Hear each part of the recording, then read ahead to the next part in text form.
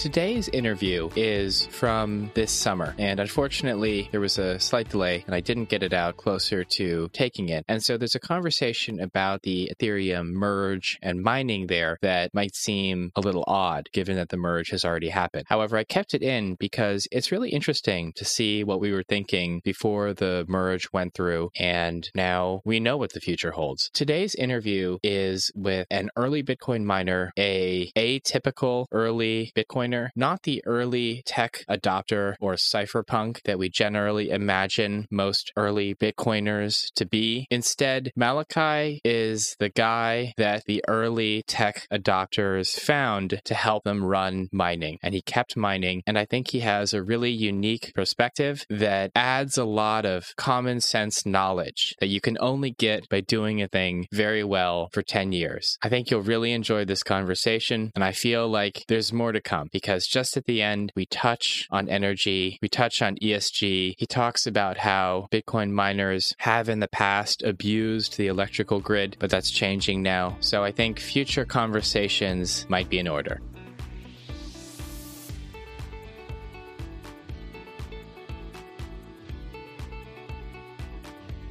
This is the Bitcoin Dad Pod. I'm your Bitcoin Dad, and today I am interviewing, I don't know how to introduce you, a Bitcoin entrepreneur, a shadowy figure who is coming out into the light.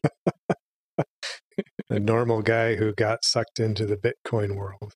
That's a great byline. Okay, sounds great. Today I will be speaking with Malachi Salcido. That works. Yeah, I get called a lot of things. Mostly good. I was waiting for the punchline. Yeah. Now, how should we begin? What's the logical beginning of this story? I think my backstory is non-typical, and it helps set the stage for where I came from and why I'm doing what I'm doing. It also frames my expertise because I'm not a typical long-term Bitcoin participant. Okay, so why don't we get into that? Basically, what do you think the common perception of a typical Bitcoin OG or long-term Bitcoiner is, and how are you different from that? That's a hot question right there. Start out spicy.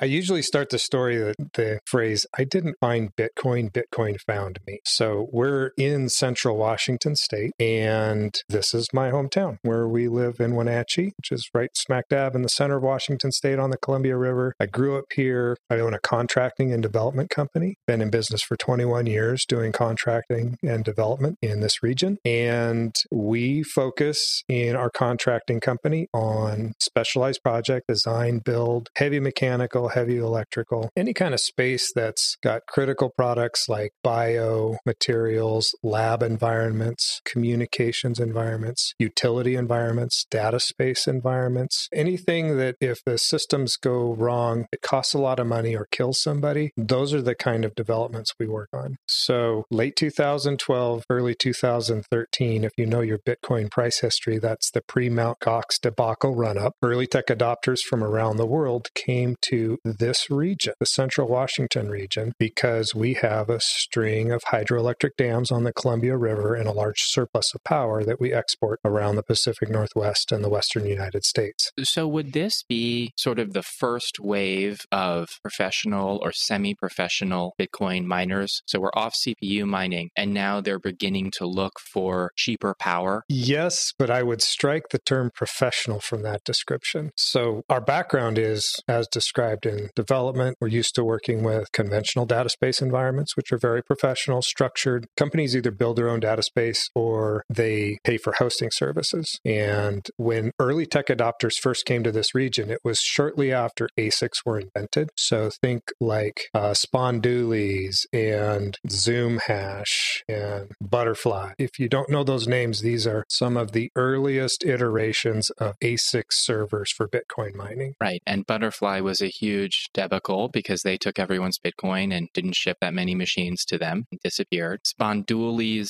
was acquired by Blockstream, I think after going bankrupt. Correct. There's a lot of attrition in this story. Yes. So 2012, 2013, early tech adopters flocked to this region because there was a run-up. ASICs had just been invented and were being put into machines. And these early tech adopters, some were from inside the United States, some were from around the world. And they came to this region and their first stop was the utilities. In many countries, you stop first at the utility, you bribe the right person, and then you go set up your power consumption. I'm sensing that didn't go so well over here. No, it didn't. So in America, we have rule of law. You can't bribe a utility to get space faster or cheaper. So early tech adopters, they would go straight to the utility and say, where can I set up multiple megawatts of consumption for data space as fast as possible? And what do I need to write on this check? That would literally be some of the wording they would use. And the utilities would say, whoa. You have to go through a site selection process. You have to have engineering and architectural work done. You've got to get your permitting in place. You bring all that to us. Then we do an evaluation process. You pay fees. You wait for time. You have to have a complete design in place before we're even going to consider a power application request. Now, just for context, there's a reason that you have to go through this process. And it's not just because local government has a fetish for process and forms. I'm assuming that there are very good reasons why you want to go through all of these steps before you start building out data centers. Right? Yeah, that's correct. Building code, power codes, they're there for a reason, and it's to make sure things are done correctly. So the utilities would give them this montage of, here's all the steps you have to go through, and they would say, who can help me with that? So we're the largest multidiscipline development contractor in this region, and the utilities would just point them toward us. So I started having these early tech adopters calling into our office asking for pre-engineering engagements, and so our team started doing pre-engineering engagements, and we're used to getting weird applications that we don't fully understand. You take the specs, you take the customer's needs, and any development processes, it's boiled down to how much is it going to cost and how long it's going to take. Usually costs too much and takes too long, and then you start working with them to figure out, is there a version of this that accomplishes your goals that you can afford in a time frame that works? And if they say yes, then you move forward and you develop. These early tech adopters were not savvy in the development process. So we would take their specs. So you got to understand, this is late 2012, early 2013. There is no media. There is no content that even describes what they're doing. They're just bringing me machines and I'm handing them to our engineers and saying, okay, we have to develop a spec around this. And it's this much more dense consumption of power. The machines are always on, some kind of data processing. But at this point, there is no way to understand what's happening on the machines. We're just designing to a specification. Right. And it sounds like these ASICs that you were being handed, and I think these were ASICs, they're different than the probably typical servers that are going into data centers that you'd worked on in the past. And is it just their energy density that was different, or are there other aspects that surprised you at the time? There were several aspects that were very non-typical. One, they were about 7 times the power consumption density, which also means they were 7 times the heat output density. All conventional servers fluctuate with their energy consumption based on their use. These didn't. They were all on all the time in layman's terms. That's very non-typical, and that's an entirely different engineering spec because virtually all electrical distribution systems that are designed and installed in a facility are for loads that shut down sometimes. Nobody leaves loads at scale on all the time, 24 hours a day at full consumption. Up until ASICs, that was a non-existent load profile. The closest you would get would be like an industrial process like aluminum smelting, where they're consuming power constantly, but even that modulates. Full flat non-modulating load, 7 times the density of a normal server configuration. Those were the specs we were working with, and we designed to them. So we would do site selection, say, okay, here are some places where you could create this. Here's how much it's going to cost. Here's how long it's going to take. And for those early adopters, we would do these pre-engineering engagements, and it took too long and cost too much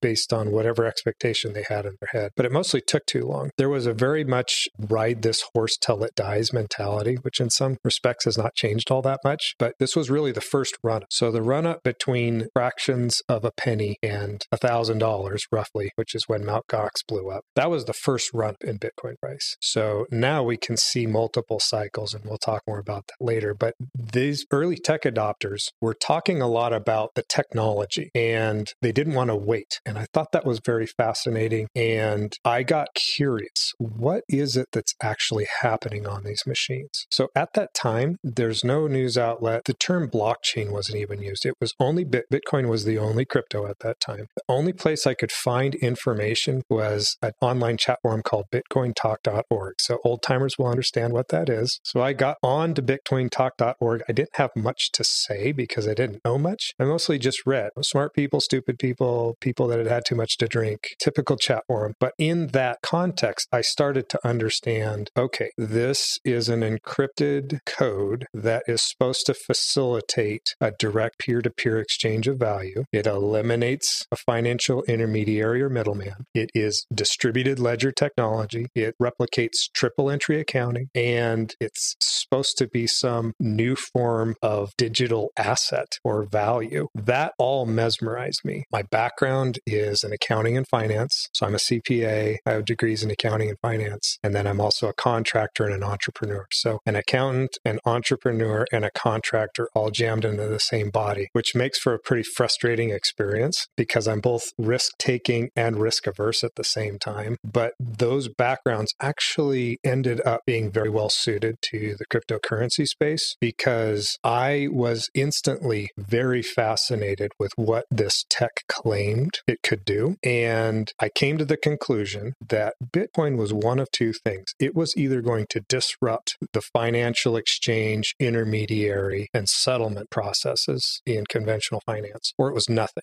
Tech always follows a similar path. Technology provides a faster, cheaper, more secure way of doing something. It eliminates the middleman and it allows direct peer-to-peer interaction. This said it was going to do all of that for financial exchange and settlement, which is a multi-trillion-dollar industry. So either the tech was going to fail or this was going to be huge because it's faster, cheaper, more secure. Why do we email instead of using the postal service? Why do we do a lot of things with tech? It's faster, cheaper, more secure, and it eliminates a middleman. If you have those attributes in an emerging technology, whatever you're trying to accomplish, the tech will either fail or it's going to make a new market. So I got really, the entrepreneur in me took over. And after 3 or 4 failed pre-design engagements where the client just wouldn't move forward with building a site, I decided I'm going to build a site. I know how to build this. I'm just going to build a site. We built our first site in 2014. So 2013, we're building it. By 2014, we're running it. It was 1.5 megawatts, which just was this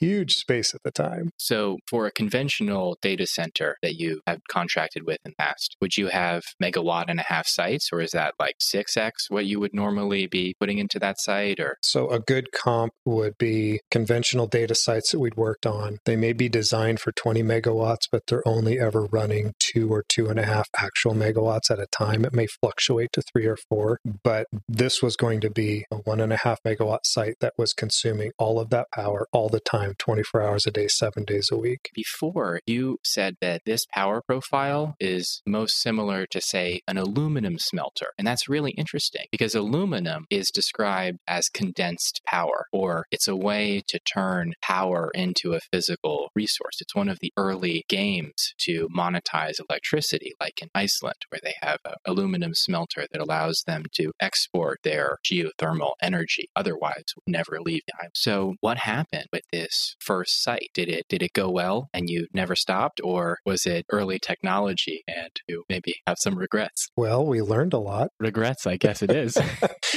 I would say a mix. It was a necessary part of our learning journey. What we intended to do was build a site, complete it, sign up hosting clients like you would in conventional data. They would move in, plug in their servers, network them, and we would charge a fixed monthly lease plus other services. What actually happened was there were no viable tenants. So we would sign up tenants, and they were early tech adopters. So early tech adopters were very into the tech application side of crypto, but not into the development and management of the hardware side of crypto. So these early tech adopters thought what they understood about how crypto works was the secret sauce, and designing, building, and managing the spaces that run the servers was just what they could pick up along the way. It turns out they had it exactly backwards. Selecting, designing, building, and managing the space, it turns out, is still the secret sauce, or the hardest thing to accomplish in the space. Understanding the technology you can pick up as you go. So we sign up clients, and they ended up not having a viable business plan, not having a long-term strategy, not being adequately capitalized. Their game plan was essentially get in there as fast as possible, ride the horse till it dies, and get off. Two thoughts. One, as I recall, early generations of ASIC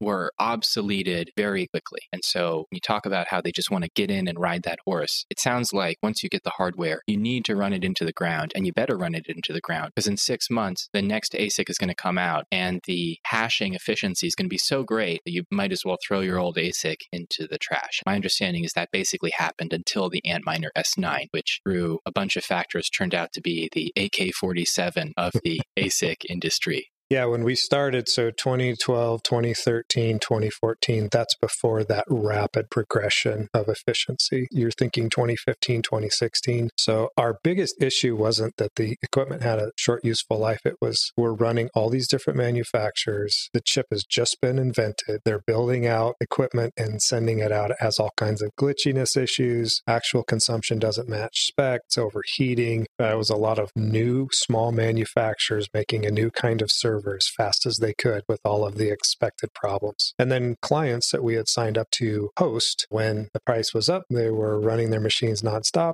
which was as agreed. When the price went down, they'd shut their machines off, they'd stop paying their bills. I realized effectively I'm exposed to all the downside as the landlord and none of the upside. So we just sunsetted agreements 2014, 2015, moved everybody out, and I said, we're going to continue to build out space, but we're only going to self-mine until there are large, viable tenants that won't just turn their equipment on and off when the market fluctuates. So from 2014, 2015 on, we were all self-mining until about a year ago. That's fascinating. It brings to mind something that Adam Back is always saying, CEO of Blockstream, which is also a company that does Bitcoin mining, that their secret sauce is it's about having enough capital cushion to run your machines when the price is down. And it sounds like early miners hadn't figured that out. And so they spend all their money on machines, and then they paid their electricity and hosting fees out of the Bitcoin they were mining, which, as anyone who's been in Bitcoin a while knows, is you really don't want to sell that Bitcoin too soon on receiving it. Holding it seems to be a much better strategy in long term. Can you comment on that thinking as a miner? Well, I agree. You have to be adequately capitalized. Whatever your business plan is, whatever your sector is, you have to be adequately capitalized to survive the down cycle so you can take advantage of the upcycle. When we went to self-mining, we continued to build sites. So we learned on the first site, we redid it 3 times. So with all of our contracting, development, design, and engineering background, it took us about 3 times to really get that site to where it's like, okay, this is actually the way to design this space electrically, air movement, cooling. And once we had that down, we started building additional sites. So we have built 6 sites throughout this region. We're on our 7th. We manage approximately 35 megawatts of capacity, and we still build basically that same design criteria. And it's simple, but it's very effective. Our machines are 98, 99, 99.5% of total hash rate capacity 12 months out of the year, which is the ultimate test of how well our sites are performing. It's really interesting for you to describe those early Bitcoin adopters coming in, wanting hosting, and there's this idea that the software, the understanding of what's happening in the software is the secret sauce. And then they run into this brick wall of actual physical reality. Hosting is hard, power is complicated, the economics are complicated, and it actually takes you, a professional, 3 times to get this kind of physical plan perfect. I feel like that's so Bitcoin, because Bitcoin mining, in my understanding, is this incredibly clever activity. It's connecting this digital value exchange, this digital cash, this peer-to-peer money with the physical world. And I think historically, proof of work is actually a very old idea. I would say gold coins are proof of work. A cathedral is proof of work. It's just that in the past generation, we've had money that's non-proof of work. And so it's almost like we're discovering an old technology or practice again. What you're describing is in line with why I was attracted to what cryptocurrency asserts to be. So we mine Bitcoin. We've always mined Bitcoin. We run some hosting machines now, and we self-mine because there are now large viable clients that we can host for. That makes sense for our business model to be directly exposed with some of our capacity and indirectly exposed with some of our capacity. But the attributes like you're describing are not new. Bitcoin is the first time in the modern era that we've had a consumer opt-in exchange of value option. Most people don't think about the fact that each country has their own sovereign currency, and we don't get to choose whether we use USD. USD is what we get to use, and we're blessed here. We have a relatively stable system compared to just about anywhere else. But Bitcoin is an opt-in exchange of value, and when I go to settle, I'll give you an example. We would buy our machines in bulk, manufacture direct, and at first we would send Bitcoin. And so I could send millions of dollars of Bitcoin and confirm receipt in 3 minutes, and the transaction's done. But after a couple of purchases, the Chinese government would not allow Bitcoin purchases anymore for all the obvious capital flight reasons. So we had to take our Bitcoin, convert it to dollars, wire it through the SWIFT system, wait 3 to 5 days, then confirm that it had been deposited, and then our shipment would be released. That's a great real-world comparison of why crypto is so much more handy. So Overstock called their crypto efforts T0 or T plus 0 versus T plus 3 days, which is a typical stock settlement process. Faster, cheaper, more secure, eliminates a middleman. We're continuing to see even early days. I'm describing purchases we were making in 2015, 2016. So purchasing something for millions of dollars with crypto internationally was pretty leading edge at that point. It's so handy, like 3 minutes versus 3 to 5 days. And the fees, as you know, are a tiny fraction of what conventional SWIFT settlement systems are. That alone is a great argument for utilization of crypto. With so much less uncertainty around clearance, I've also done that transfer to China. And it's interesting that Bitcoin miners were allowed to accept Bitcoin payments initially, because I imagine they had an issue getting their tax refund because,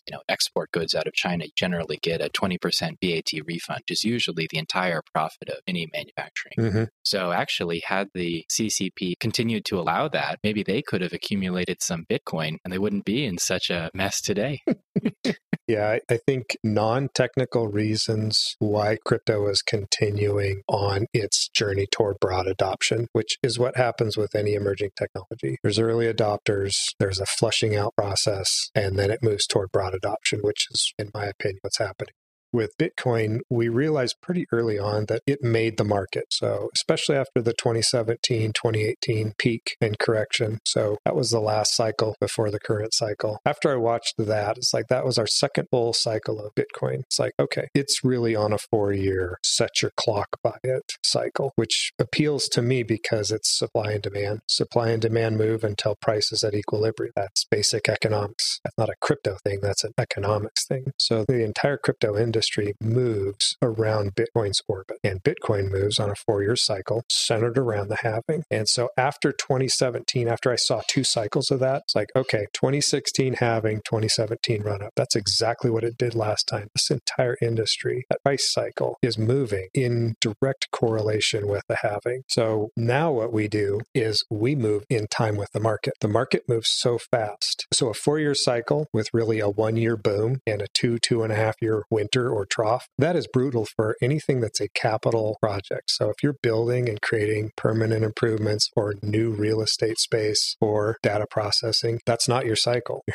So what we do is we don't try to change what the cycle is. We move with the cycle. And people will ask us questions like, how have you been around for almost 10 years? Well, it's because we move with the cycle. We build methodically as we have capital. When the boom happens is when we liquidate most of our crypto crypto, we take the proceeds, we create more space, we improve it, and we expand. And that's really our cycle that we've been on for the last 10 years. A lot of learning, but it's really not rocket science. It's the art is in the implementation. Now, the 2017 cycle was a little different, I think, from previous cycles, because before 2017, it was really just Bitcoin. But in 2017, we saw Ethereum really rise up. We saw the ICO boom. Seeing all of that and reading the pitch books and all the market research, is there a question in your mind? Did you think, oh, maybe these new projects are onto something? Maybe Bitcoin is going to be eclipsed by something else? What was your process? My process was very pragmatic. So Bitcoin had 60-some% of the total market, then it had 50-some% of the total market, and currently it's 41%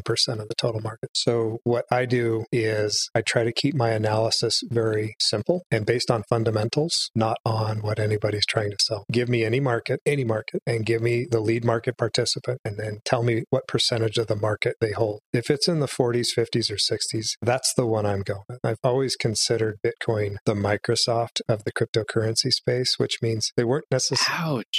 Ouch. They weren't necessarily the best operating system, but they got so big so fast nobody could catch them. My assessment is that's Bitcoin. It doesn't mean it's the only viable crypto project. It just means it still has a very large commanding market share. And more importantly, its network size so vastly eclipses all other cryptos. The natural follow-up question to that usually revolves around, so are you a proof of work guy or a proof of stake guy? I am a proof of work guy. You have to understand, one, when I started, there was only one crypto. It was Bitcoin, and it's proof of work. And people will ask me, why are you still proof of work? And my response is, because proof of work is the most closely aligned with human nature. As broad adoption occurs in the crypto space, in non-technical terms, people don't want the crypto that won't be hacked. They want the crypto that can't be hacked. And proof of work is just basically saying, we're going to build a network so big that it's impossible to hack it. And that ends up being a more secure method for protecting exchange of value if you're not going to have an intermediary. All of your trust is in that digital asset and its encryption. So if you look at a Bitcoin that people make to represent a Bitcoin, it says, in Bitcoin we trust, which is a play on words, or in God we trust. But it's also saying we trust the encryption. Like, I will exchange millions of dollars in value, or I will put my value into that asset or a certain portion of my portfolio because I trust that encryption. I think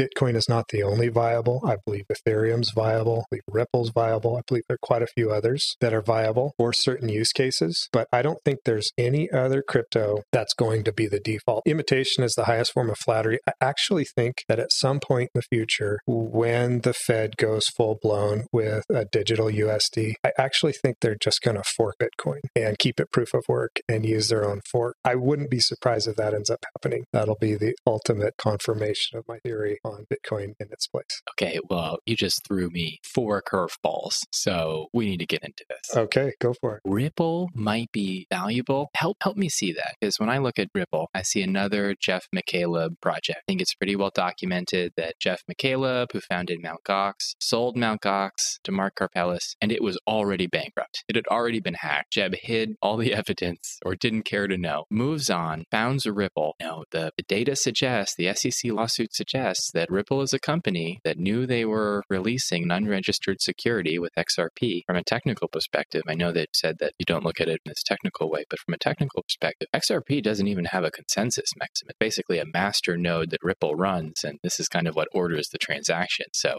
using that system is basically saying, I think the Ripple Corporation is the best person to secure the blockchain, and they have a history of pumping and dumping on their customers. So do you see things differently, or? Let me qualify. So the way you grimaced when I said Ripple was almost identical to the way you grimaced when I said Microsoft.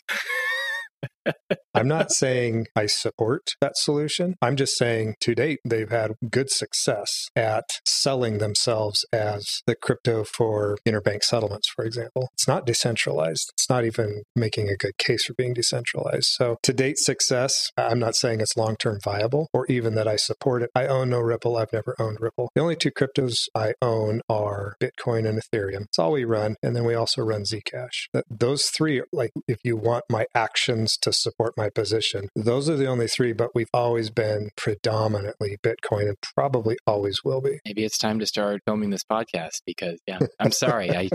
I was making faces. I'm a Linux person. Our listeners know that. Pretty harsh on Microsoft. I mean, there's a lesson for me here, which is this is just the state of the world, and these things are true, and I agree with you entirely. Okay, so I think that most of our listeners are familiar with Bitcoin and Ethereum mining. One question about Ethereum mining is that the popular story is that Ethereum is GPU mined using graphics cards, either consumer grade ones or, compute graphics cards for data centers. But there is also a rumor there is an Ethereum ASIC. Now, can you confirm or deny the existence of this ASIC? I can neither confirm nor deny the experience of an ASIC. That thing in the corner, that's not an ASIC. Kidding. Exactly. Pay no attention to that box in the corner. What will be interesting to see is whether Ethereum completely moves to proof of stake, because that will change the economics. So if you're going to put in a lot of expense, R&D, production costs to build an ASIC, you need a long enough runway for it to pay back. Those are just business economics. It's been 6 years since they talked about proof of stake. I've been there for all of them. I held some Ethereum right at the beginning, and then the DAO hack happened, and I thought, that might just be the end of it. And then Classic spun off, or Ethereum spun off of Classic, technically. And I thought, wow, if both of these make it, that would be incredible. It's like effectively a stock split. So as you know, the same thing happened with Bitcoin. Very fascinating, but I'm not a technical analyst. I'm a markets and practical analyst. So the more the asset acts like other conventional assets, the more I see viability. So broader adoption, it's a recommended minor percentage of a portfolio, 1 to 3% of an investment portfolio is now likely to have digital assets. And these are all indicators that we're still on the road to broad adoption. What happens with Bitcoin is because it moves on a 4-year cycle and because supply is fixed, demand drives price all over the place. That creates market inequalities, but creates all of the froth and less savory participants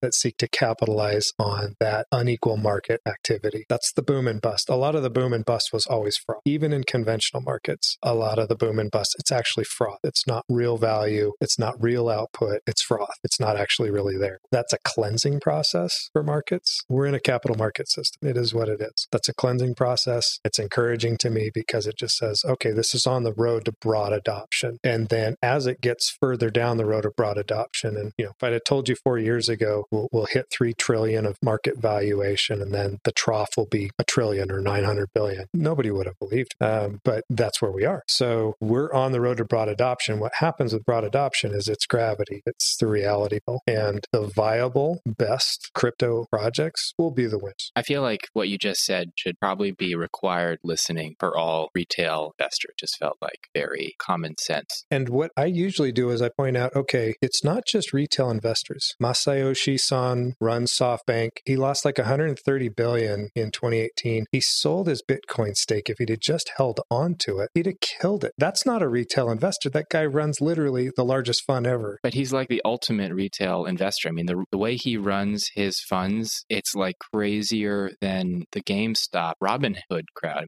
Going to admit something here. I actually used to work for him. Not directly, like very indirect. Okay. He owns so much stuff that you might one day find yourself working for Masayoshi Son by accident. And that guy's like everything that's wrong with fiat. He's an example. So that's the 2017 cycle. Mike Novogratz, who I like as a person, I think he's a salesman. He's also not a retail investor. He's a billionaire. He got Luna tattooed on his shoulder. He lost his shorts. He just keeps failing upwards. He's amazing. But the point is, to the retail investor, see these guys who should have every access to every piece of information and market inside information. They lose billions or hundreds of millions when they try to outsmart the market. So if you think you're outsmarting the market, you're going to get burned because even those guys got burned. Investing in a market is not about market timing. Market timers are called casualties in a market. There are students and there are casualties in a market. In this market, you take positions in viable projects and you hold them or hodl them if you're into the slang. I'm so old, I was on BitcoinTalk.org when that happened. I was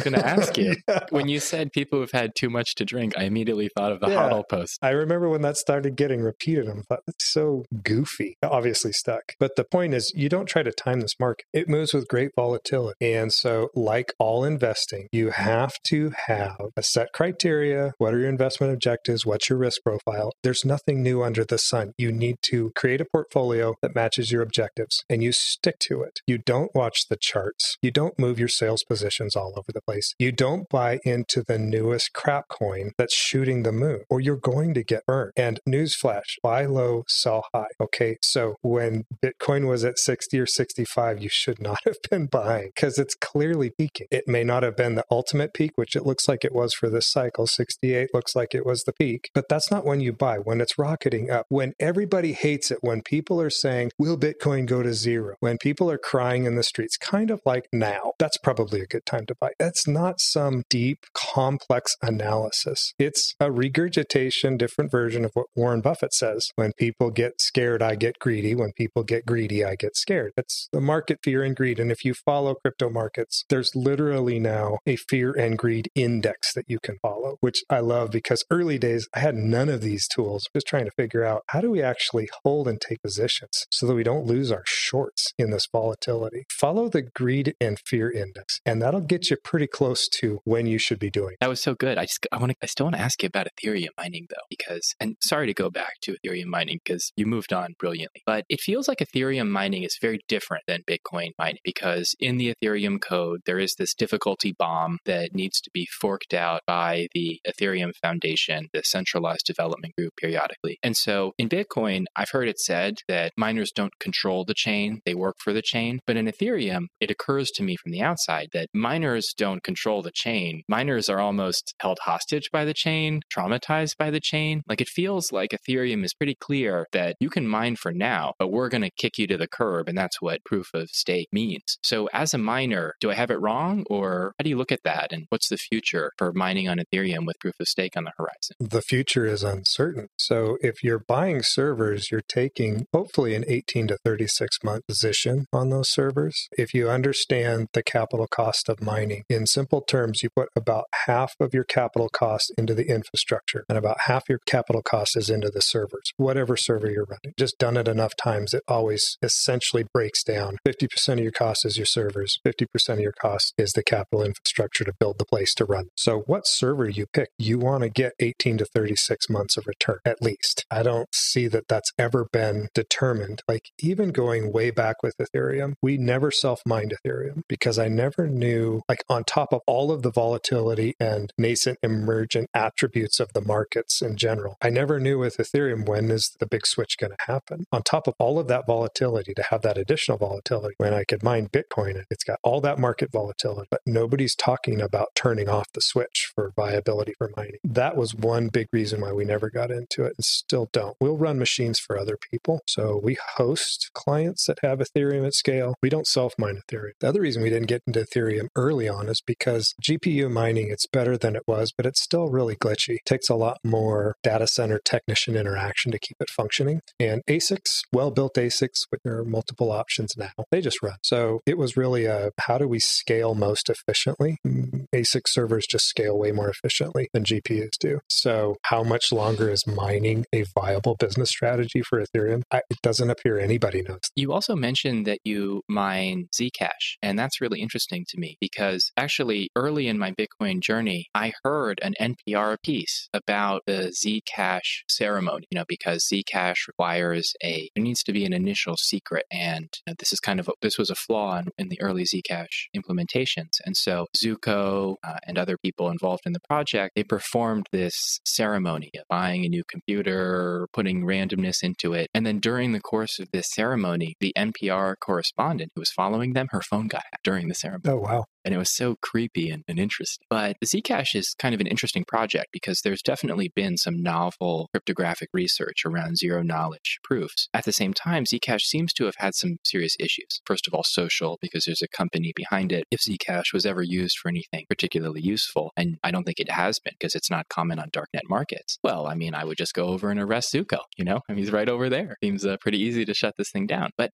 apparently there is real value in what they've created. And I point to the fact that Paul Stork's first drive chain project, which is running on a testnet build, is actually a Zcash clone. So that means there must be something there. But how do you mine Zcash? Is it an ASIC coin, or how does that work? I love listening to you analyze the viability of the crypto project itself. So viability, potential viability, and shortcomings of Zcash. I find that fascinating. And then it doesn't really impact my business decision to mine Zcash. So if you follow markets for crypto, I call it page one of altcoins. So you go to coinmarketcap.com, which is kind of where I think everybody goes. It's an easy way to follow the markets. So the page one, you scroll down into page one. That's the page one altcoins, pretty much all I pay attention to. And if you watch markets, altcoins are an exaggeration of the market. So if you want to capture outsized returns during an up market, altcoins tend to exaggerate up and they exaggerate down. So do server prices, by the way. So if you're looking for marginal returns without marginal risk, you find an altcoin as a miner that you can mine as efficient, aka has an ASIC. So Zcash you can mine with an ASIC server for Zcash, Z15, now current model. And you aggregate them and you wait for the market due to supply, demand, disruption for Bitcoin to drive it up. And then you wait for all the other altcoins to go past Bitcoin, go faster, and you liquidate. That's really why, because it's an efficient way to mine an altcoin that actually slingshots faster past Bitcoin in an upcycle. And it provides a marginal return without marginal risk. All of our listeners who've dabbled in alts and are upset about the market crashing, you can send your complaints to Malachi. Exactly. Yeah, and I'm not a proponent for any coin other than Bitcoin. If somebody says, "What crypto do you think the world ends up using?" Well, I think we end up using Bitcoin for exchange of value. Maybe Ethereum for a contract settlement and funding mechanism. Maybe Ripple for interbank settlements. I don't really know, but Bitcoin, because of its attributes and because of its lead, network size and market dominance, that's the one I'm really hanging my hat on, and our activity backs that up. I've been looking for a critique of my Bitcoin thesis ever since I got into Bitcoin, and I see I will not find one here. No. Do you think we'll see international settlement of energy contracts in Bitcoin in the next 3 years? At least one? No. Too early. Not even one?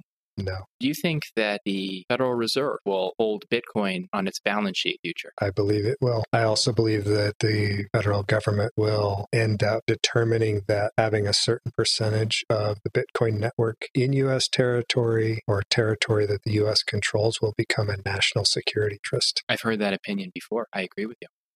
This is another conversation, but it seems like there is a growing disconnect between policy that's concerned about climate change, about electrification, and the perception of proof of work mining, mainly Bitcoin mining. As someone who works as a Bitcoin miner, as a conventional hosted data center operator, do you have a short answer to that, just for someone who might not have an opinion yet on the issue? I have a lot of sympathy for ESG proponents and power industry in general and government regulators in general that have a problem with Bitcoin and its footprint. It's because it's moving so fast. It's faster than people understand and faster than regulation can form around. And that creates, a lot of FUD, frankly, which is fear, uncertainty, and doubt for any newcomers because it's moving so fast. But this is just part of the journey. It's the road to adoption. The road to adoption involves moving fast if you're a technology, freaking out conventional institutions, and then hopefully sensible regulation eventually coming into place. But what's actually happening is the market forces are creating more and more efficient operation of the network. And my estimation is 8 to 10 years from now, the Bitcoin market flattens out, which means the footprint of servers will flatten out. And then you have a pretty stable, full flat load of power consumption, which if you understand power markets, its full flat stable load consumption, it reduces volatility and instability in the grid. It doesn't add to it. So 8 to 10 years from now, it's actually going to end up being viewed and understood as an asset to the grid and not a liability. I think we'll leave it there. Malachi, thank you so much for making time today. It's been a pleasure being with you. Likewise.